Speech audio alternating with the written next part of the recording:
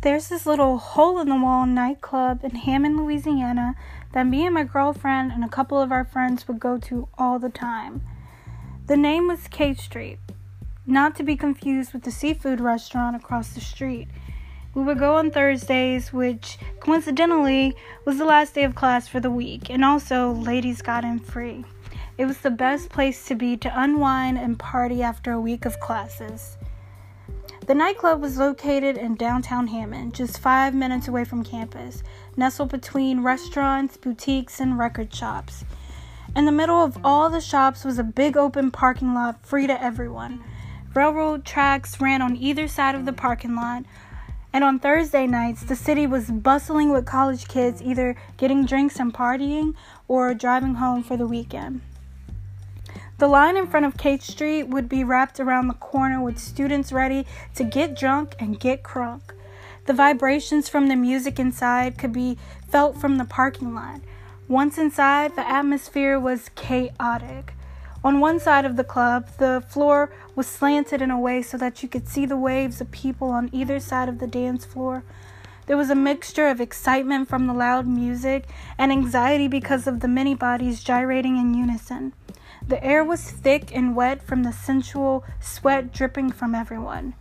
It was almost animalistic how everyone was grabbing at each other and ravishing each other's body parts, arms, legs, hands, everywhere, touching everything.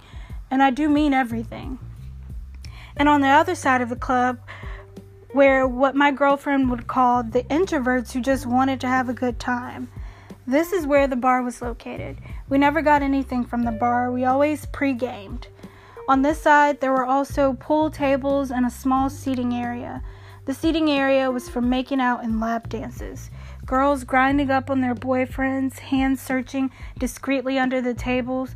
Pleasure was a common theme in Kate Street. The bathrooms, however, were another story. They were full of guys and girls trying hard to reach the toilet and completely missing it. Moans would be coming out of the stalls and filling the air, but no one paid mind to it. They were just trying to fix their lipstick and button their pants up. The lighting was a dim yellow. You could barely see the toilet paper. The sinks were full of wet paper towels. The stall doors were not doors at all. They were saloon-like and a little too high for comfort. The smell was a mix of booze, piss, and throw-up. The bathrooms did not capture the essence of the club, however. It was purely a sore on the club. It's been 2 years now since I've been to Kate Street, and I hope to maybe visit again. After being back in Baton Rouge for 2 years, I still have not found a bar or nightclub that matches the ambience of Kate Street. Kate Street was not just a nightclub. It was a place that was free of all judgment and conservatism. It was a place that was full of sexual awakenings and happenings. A place to forget about the past week and ignore the coming week.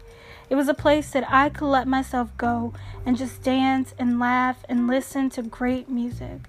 There's no place like Kate Street.